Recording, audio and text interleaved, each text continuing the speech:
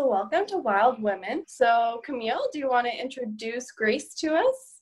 Yeah, so Grace, we met, I think like a year and a half ago, kind of. We met in Bali on the Goddess Retreat. Yeah, It was amazing. I don't know, like my first impression of you was that you were like really centered and really calm, and I really enjoyed that vibe about you. Oh, thank you, Camilla. And so you're sweet. an amazing yoga teacher. How did you become a yoga instructor, and how did you discover yoga? It's funny because I get asked this question a lot, but I don't think I discovered yoga. I think yoga discovered me. I honestly had never done it before, and I was working just after my university degree, sort of in London in a really cool marketing agency, but I just wasn't happy at all. There was something missing, and I was sort of going out every weekend, getting really drunk with my friends, and I wasn't myself. And I sort of knew there was something else out there. So I quit my job without anything else to fall back on. And my friend messaged me, one of my best friends from school, she messaged me because she was really into yoga at the time. And I was kind of really interested in why she was so passionate about yoga. And she messaged me like, Grace, just come to Costa Rica with me and do your yoga teacher training. And I was like, I'm not that sort of person like that just does stuff on a whim like that. But something inside me was like, do it, Grace. Like, what else have you got? Like, what else have you got going for you? So you may as well. So I went out to Costa Rica and did my month intensive yoga teacher training course. And I mean, I was by far the worst person at yoga out of the sort of 30 or so people that were on it. And obviously it was a 28-day intensive course. So, it was intense. But that sparked my passion for it. And after that, I just got so much more in love with it, and how kind of connected and centered it makes you feel. And I just think it's so beneficial, and everyone in the world should do yoga. What would you tell someone that says like they're not interested in yoga? It's difficult, as is sort of everything in life. You have to give something enough time, and practice something enough in order to really get the benefits out of it. And something like yoga, where there's all these different Sanskrit names and all these different positions which are not like what your body would normally do, it's difficult to feel the benefits early on. And I definitely found that I kind of wanted to give up quite early on. I was like, I don't understand what's going on in the room. This teacher is telling me to do like Ardha Mukha Shavasana. What is that? But the more I sort of do it, the more you sort of realize how it's just all about connecting your breath with your body, and sort of getting out of your head and into your body for that sort of 60 minutes or 90 minutes, however long the class is.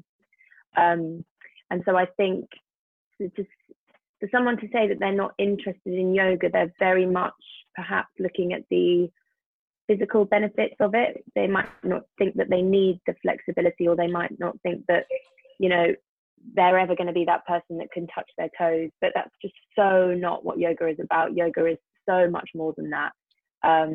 It's a mind-body experience.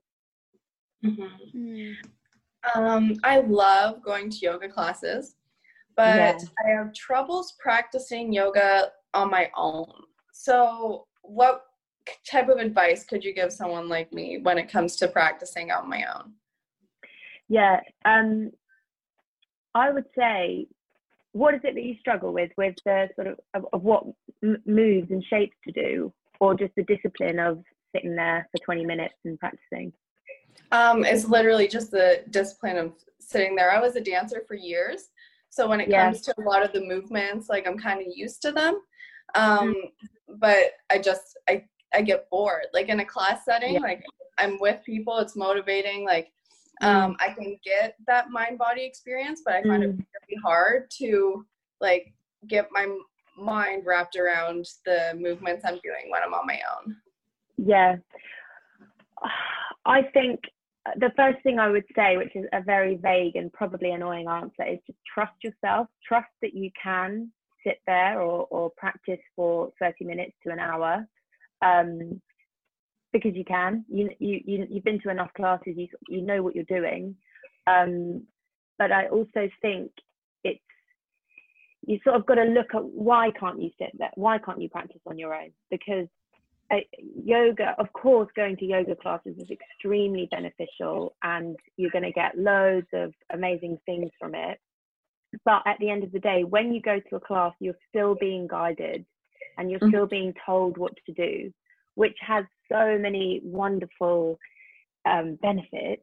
But what I get so much out of self-practice is that just being with yourself and listening to your body and moving in such an intuitive way that you're not just doing something that someone's told you to do. You're doing something because you need that thing, that movement, that shape, that yoga pose in that moment.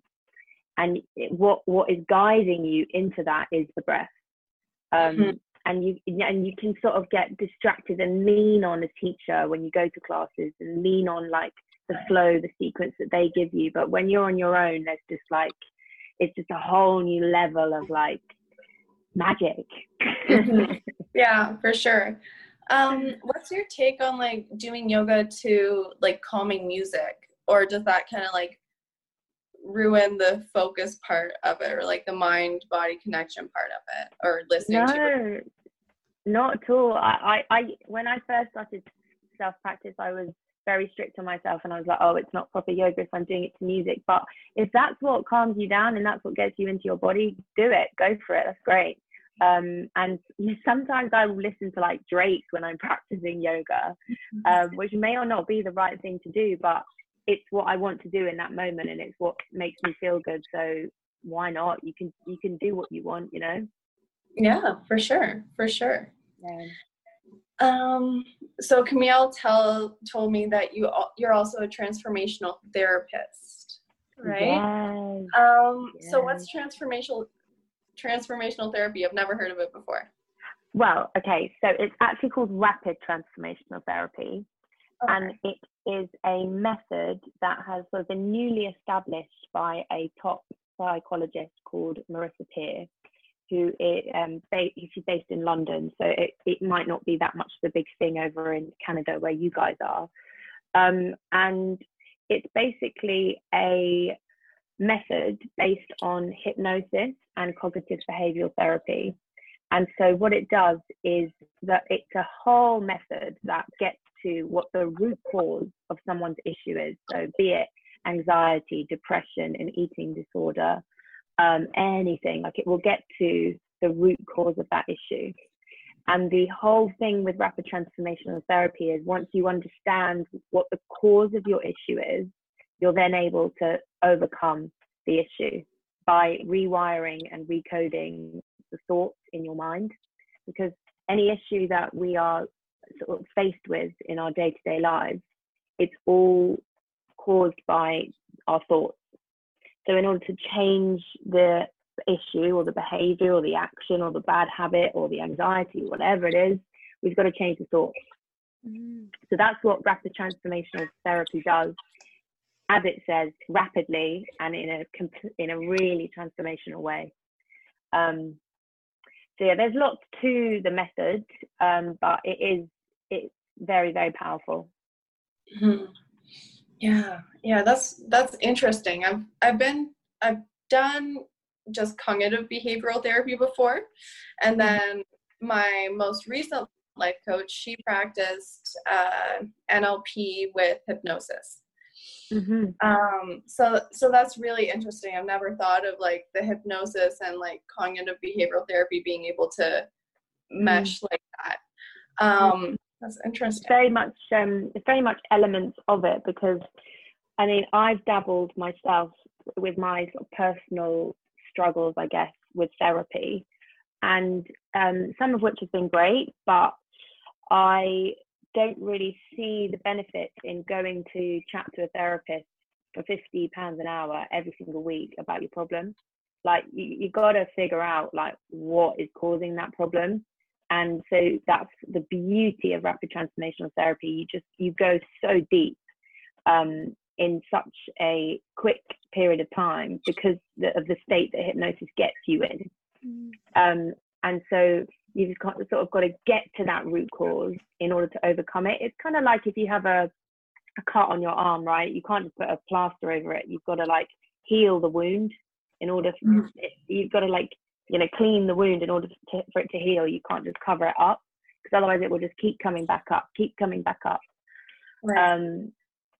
So yeah, that's why it's just that much more powerful than cognitive behavioral therapy on its own. It combines the two. Do you like do most of the therapy while someone is in hypnosis, like they're not completely aware of what their root cause is, but you get to it? Or do they also figure out like what the root cause is? Does that make sense? Have you guys ever been hypnotized before? No. So I have actually no idea how it works. Yeah. Have you, Sarah? Yeah. You have, yeah. So hypnosis has I'm sure many people have preconceptions about what hypnosis is, but all hypnosis is a deep state of relaxation. So yes, the whole time the client will be in that hypnotic state, the deep state of relaxation. But all that does is turns your subconscious mind, it turns off your conscious mind and it awakens your subconscious mind. And it's in your subconscious mind where all these sort of little niggles, negative beliefs about the world, about ourselves and our place in the world, that's where they all lie. And so once you sort of just relaxed and let go of your conscious mind, your ego essentially, that's when the things will start to come up, like from childhood, stuff that happened, you know, in the school playground, or when you eat dinner as a family together and your mum or dad might have said something to you. It's that sticks in our subconscious mind because we've kind of suppressed it and we've tried to forget about it, but that's kind of what's causing our day-to-day issues. What would you say to someone that is in the mindset that, well, there's no point in going back there and you just have to keep going forward? Well, I would come back to that little like analogy of the cut on the arm thing. I think if you keep going forward, the issue, you haven't actually got rid of the issue. You haven't actually dealt with the issue. And sometimes you have to go one step back to go 2 steps forward, because you might take 5 steps forward and then like crumble and then you hit an obstacle, right? So I just think that people are very scared to go to that place of what has caused this. And it's kind of like, you have to be brave, you have to be courageous, because it's a lot of, I'm not sure if I can swear on here, but shit comes up basically. So yeah, I think just like it's I'm not going to say that they're scared, but it's you've got to be brave to go back. Yeah, I agree. It takes a lot of strength to go there. Yeah, of course. But that's really where I use this word a lot, magic, but I love it. It's where the magic happens. The deeper you can sort of go into the past and kind of get to the root cause of everything, that's where you're really going to make the progress and essentially allow yourself to be the best version of yourself, which is what we all want to be, right? Yeah. When it comes to rapid transformational therapy, do you believe that everyone should do it, or do you think that it kind of has a niche for some people? I think in order, as you ladies would know, in order for you to really overcome something, the first step is sort of having a level of awareness and really wanting to make the changes that you want to make. So you've got to have, with I guess every kind of therapy, you've got to have this open mind and this real strong willingness to actively participate in your own recovery. But having said that, because the method is so powerful, and I mean, you can read all about it on my website and on the Rapid Transformational Therapy website itself. It does help so many different things, mental and physical. And there's testimonials and there's case studies of this. You know, anything from fertility to like OCD or a skin disease. Like it really is quite powerful. But one thing I will say, which I kind of missed out a little bit about rapid transformational therapy, is the fact that at the end of the session that you do with a client, you will read them I think if you've been hypnotized before, you'll kind of know a little bit about this. You read them a 10 to 20 minute script, and in that script, that's when you're trying to reframe and rewire, recode their habits of thought. So you provide the client with really powerful, positive, specific words that are going to help them overcome the presenting issue.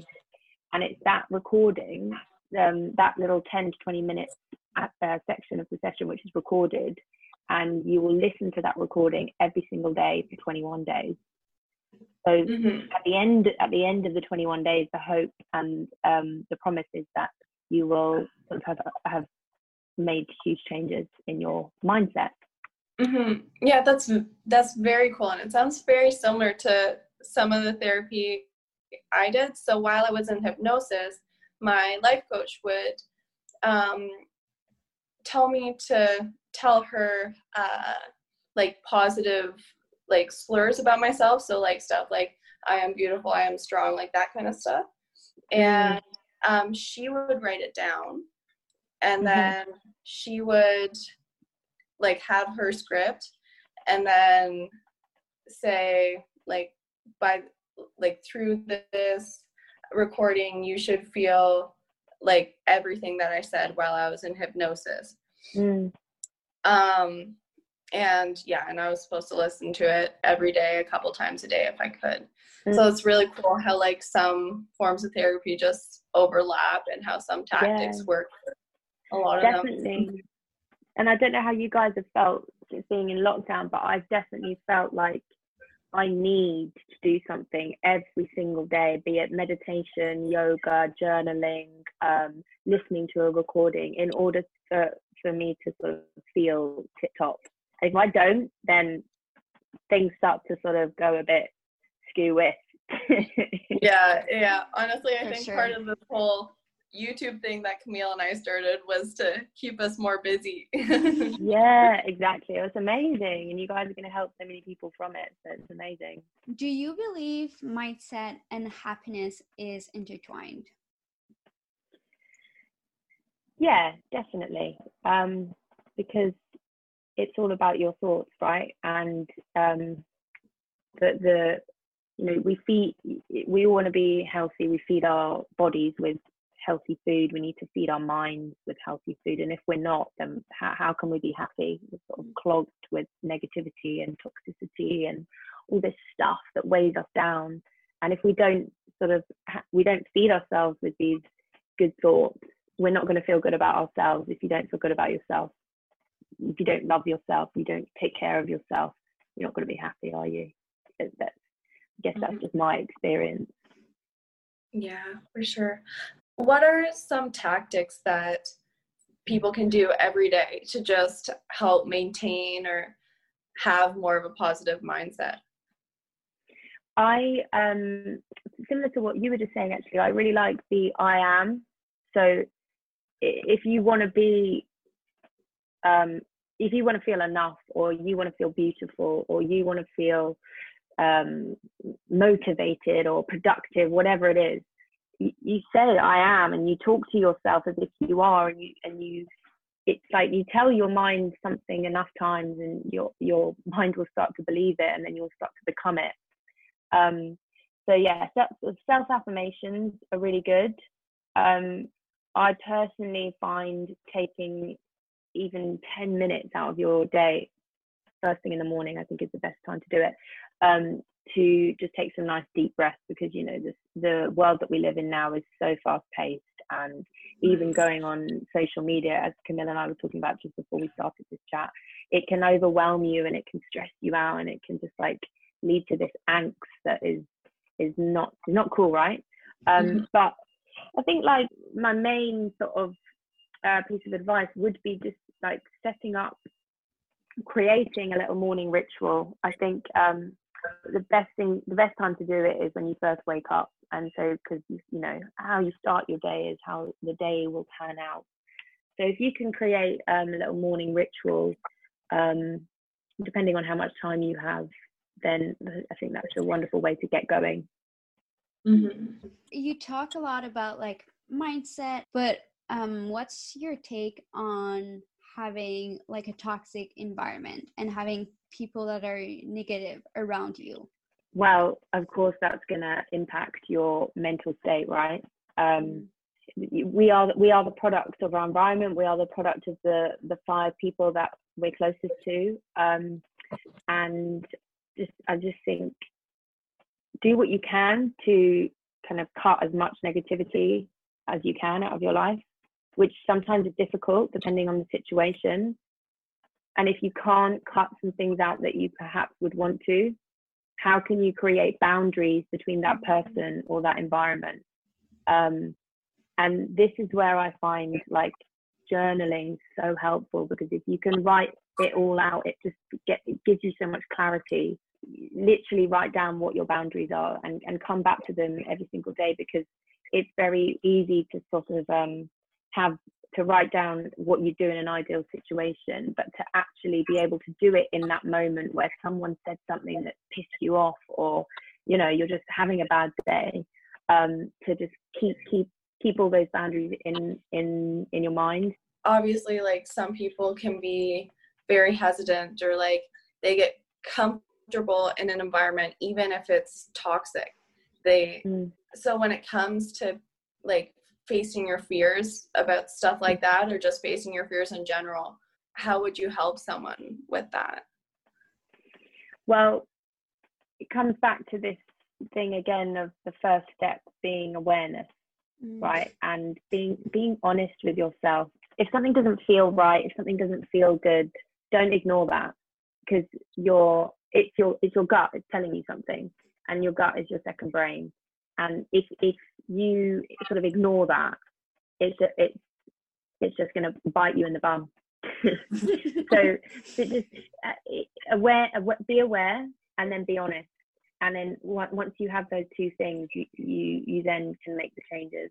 And yes, it's hard, and it's out of your comfort zone, and you know you want to stay what makes you feel comfortable and what makes you feel safe. But is that what you really, really, really want? Yeah, because some people just have such a low self-worth and low self-esteem that they think that's what they deserve. And that's it, thinking that that's what they deserve. But why is that what you deserve? Believe that you deserve better, because you do deserve better. You deserve it all. Everything is available to you. Nothing is not available to you. But the only reason that it's not available to you right now is because you don't believe that you deserve it. So affirmations again: I am worthy, I am enough, I am lovable, I deserve everything I want in my life. But it's difficult, of course, because you know sometimes you do have hard days, and sometimes you don't have the belief or the love that you always want for yourself. But that's okay. Everyone has bad days. But it's just coming back to, as you say, Camille, like you do deserve it. You 100% do deserve it. For sure. One thing I really like reading are like books about self-growth and different aspects of self-growth. So relationships, productivity, The Art of Not Giving a Fuck. That's a good one too. Oh yeah. Yeah. Do you read, and are there any like books about the like self-growth and stuff that you would recommend? Yeah. I love reading. I didn't used to when I was a little girl, but recently I just love reading. I kind of love, as you said, like self-help books, because you just, it pumps you up, right? It inspires you. It gets you sort of, gives you ideas. However, one thing that I have caught myself in moments of is kind of constantly reading, constantly listening to podcasts, constantly, you know, learning and but actually sometimes if you've learned something really powerful, or you've read a really amazing book, like really allow yourself to absorb all of that and live it and practice it and write about it, like journal about it, I mean, because otherwise you're just constantly absorbing and you're not practicing. Also with kind of that constant search for the podcasts and the books and all this sort of thing, you can get in the trap of believing that the answer is out there, but actually the answer is in here. It always has been and it always will be. And I think if you can trust yourself and trust that you already know all the stuff that's in the self-help books, which by the way, they're all saying the same stuff just by a different person in a different way. So that's what I would say. I will show you the book that I'm currently reading because it has been one of the best books I've ever read. It's, oh, you won't be able to see, but it's called Awakening Shakti, and there's a lot of yoga philosophy in there, but it's all about the power of the goddesses of yoga, which Camille, I'm sure you'd love it. And it teaches you about the different goddesses that goes back like way in Indian traditions, and how to sort of like bring about those goddesses into your everyday life. So yeah, I highly recommend this book. Oh my God, 100% read it. It's amazing. Love it. Changed my life. What advice would you give someone that feels stuck? If you feel stuck, you've got to something's got to change. Things can't stay as they are, otherwise nothing will change, right?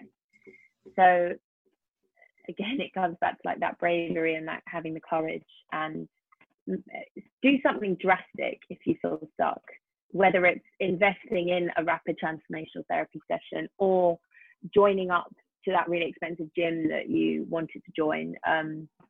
Do something that is going to really make a huge impact in your life so that you get inspired and you get a new lease of life. Because I think when you feel stuck, you're lacking like creativity and inspiration and ideas, and you're not feeling like lit up, are you? And also sort of why are you feeling stuck? What's making you feel stuck? Are you in a dead end job where there's no room for promotion? Do you need to sort of relook at maybe what job you're in, what industry you're in, or are you in a dead end relationship that doesn't have the spark anymore? Like what is it that's causing you to feel stuck? And then make the change. I guess that can kind of carry over into goal making and the importance of realizing what you want in the future and making a goal and then figuring out the steps to achieve it. Definitely. What's your take on the saying one step at a time? Like, that's often people say that, but I say that all the time. yeah, but what I find ironic or interesting about it is they're doing things that are better, but they don't know why they're doing it. So like they don't really have a goal. They're just, for example, they're adopting a morning routine, but they haven't figured out why. Do you think that could affect, like, say, the person's success and like maintaining that morning routine? Or yeah, definitely. I completely agree. I think you've got to have clarity around why you're doing what you're doing. There's an amazing book by Simon Sinek called What's Your Why? And you can bring it into sort of, if you have your own business, like why are you doing what you're doing? If you have, as you say, like a morning routine, why are you doing that? But if you know why you're doing it, everything becomes a lot clearer. And as you say, have those goals and take those small steps in order to get to where you want to be in, say, 5 years time or 10 years time. But yeah, one step at a time. I think, especially in our generation, in you know, like the world that we live in today is a hugely powerful statement. patience is a virtue, and it's definitely something that I need to practice more of.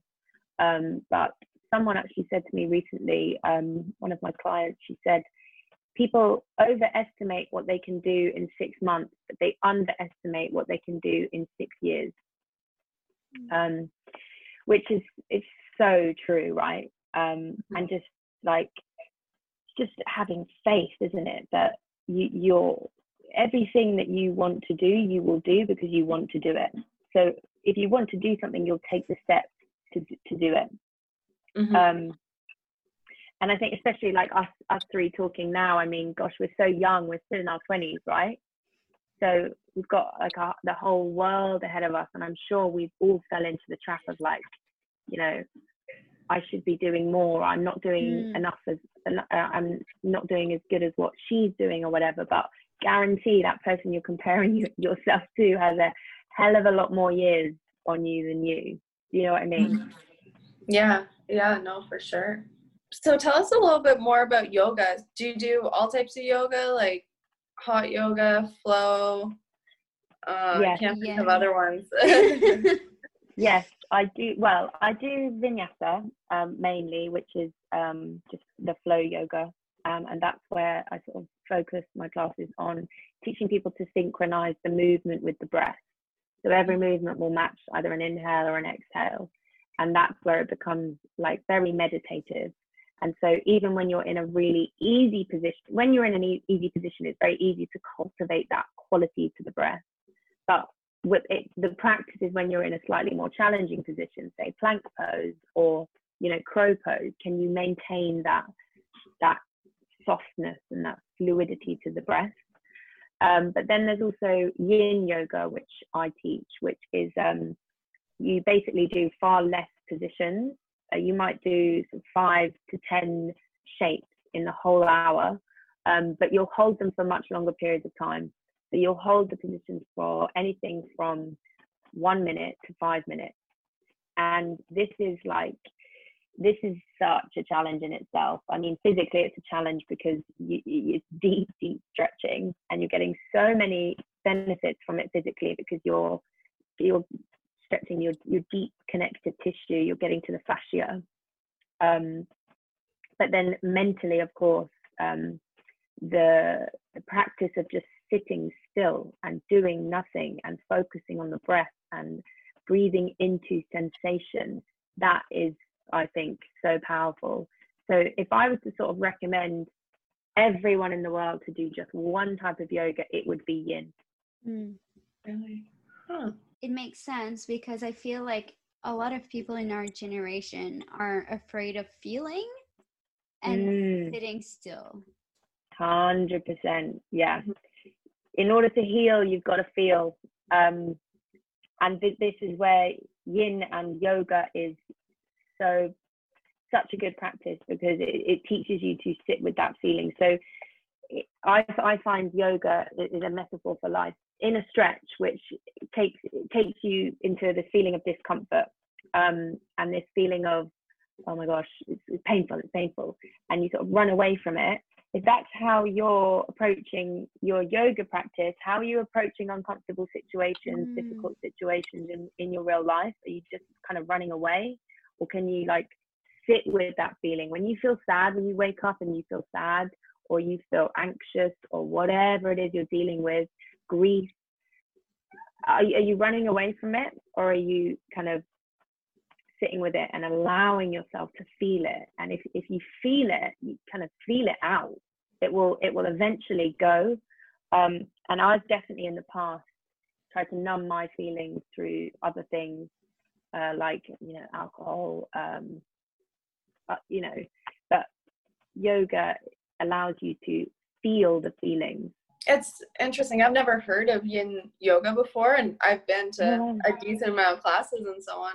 Do you think that it's less popular because it's a tougher yoga to do?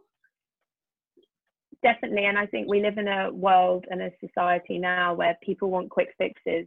They want to go to the gym for 30 minutes. They want to sweat it out. They want to feel like they've really worked and burnt some calories, right? But that's physical. What about your mind? Like, you take your car to the MOT, however often. How often do you take your mind to the MOT to make sure that that's in tip-top condition? Mm-hmm. And so you might not get the quick fixes, but it's a lifelong practice. And again, it comes back to that cultivating presence and not feeling like you have a goal or a target to reach, rather just enjoying the feeling and experiencing the feeling. And it's like in life, right? I think, like, you think, oh, I'm going to be happy when, or I'll be okay when. And we all have the choice to right now be happy now.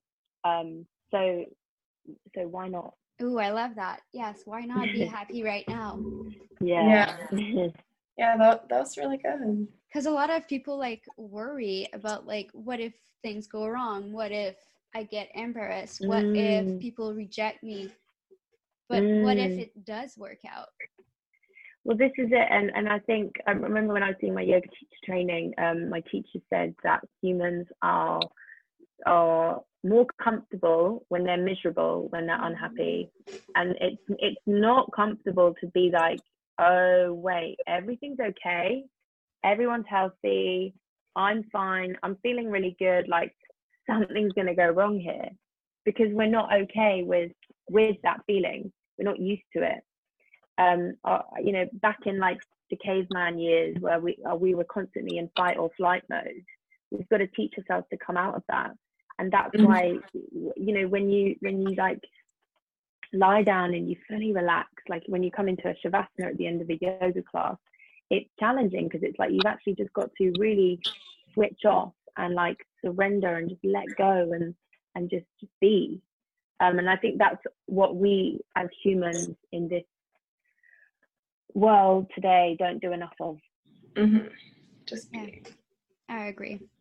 Now, you talk about 30-minute, 60-minute, 90-minute yoga sessions. And do you feel like in order to actually get into a state that's really beneficial for your mind and that breathing and movement connection, do you think you should be doing it for at least 30 minutes? Because you see like those 15-minute yoga tutorials or the 10-minute yoga tutorials, and would you say that's enough time? Like, it's beneficial to do that? Or yeah, definitely. I think like if you can get the benefits in that time, then 100%. And don't put pressure on how much time you're doing it for, but think about how it's making you feel.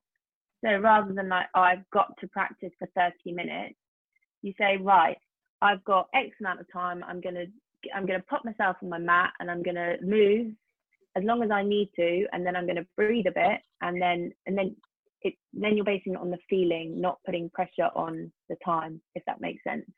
yeah. And so sometimes I'll get on my mat for 10 minutes and just like move a bit, breathe a bit. Sometimes it'll be 90 minutes. It just completely depends on how I feel. So say if you, like what you were saying earlier, Sarah, about setting a goal.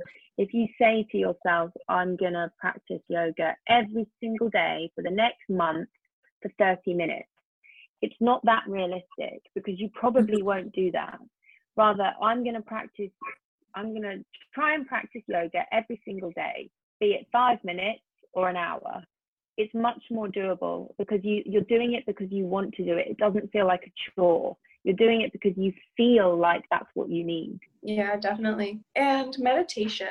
Can you tell us about meditation a little bit? I'm reading a productivity book, and he's talking about meditation, and this author is saying that it just helps him focus better on his tasks throughout the day. Well, it's interesting you say about focus, because meditation is a practice of concentration. It's kind of practicing your mind to focus on the task, and the task is on the breath, essentially. It can feel like a really, if you're not too familiar with meditation, it can feel like a really intimidating thing, and something like, oh, I could never do that.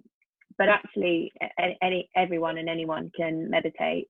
And again, don't put pressure on how much time you're going to meditate for every single day. It's just it's sitting with the breath, and it's just like being still and coming away from the noise and the hubbub that goes on up here, and just like taking in those nice long deep inhales and exhales to cultivate that presence and awareness, and coming away from the past, coming away from the future, and just sitting with right now, this moment. I have everything I need in this moment.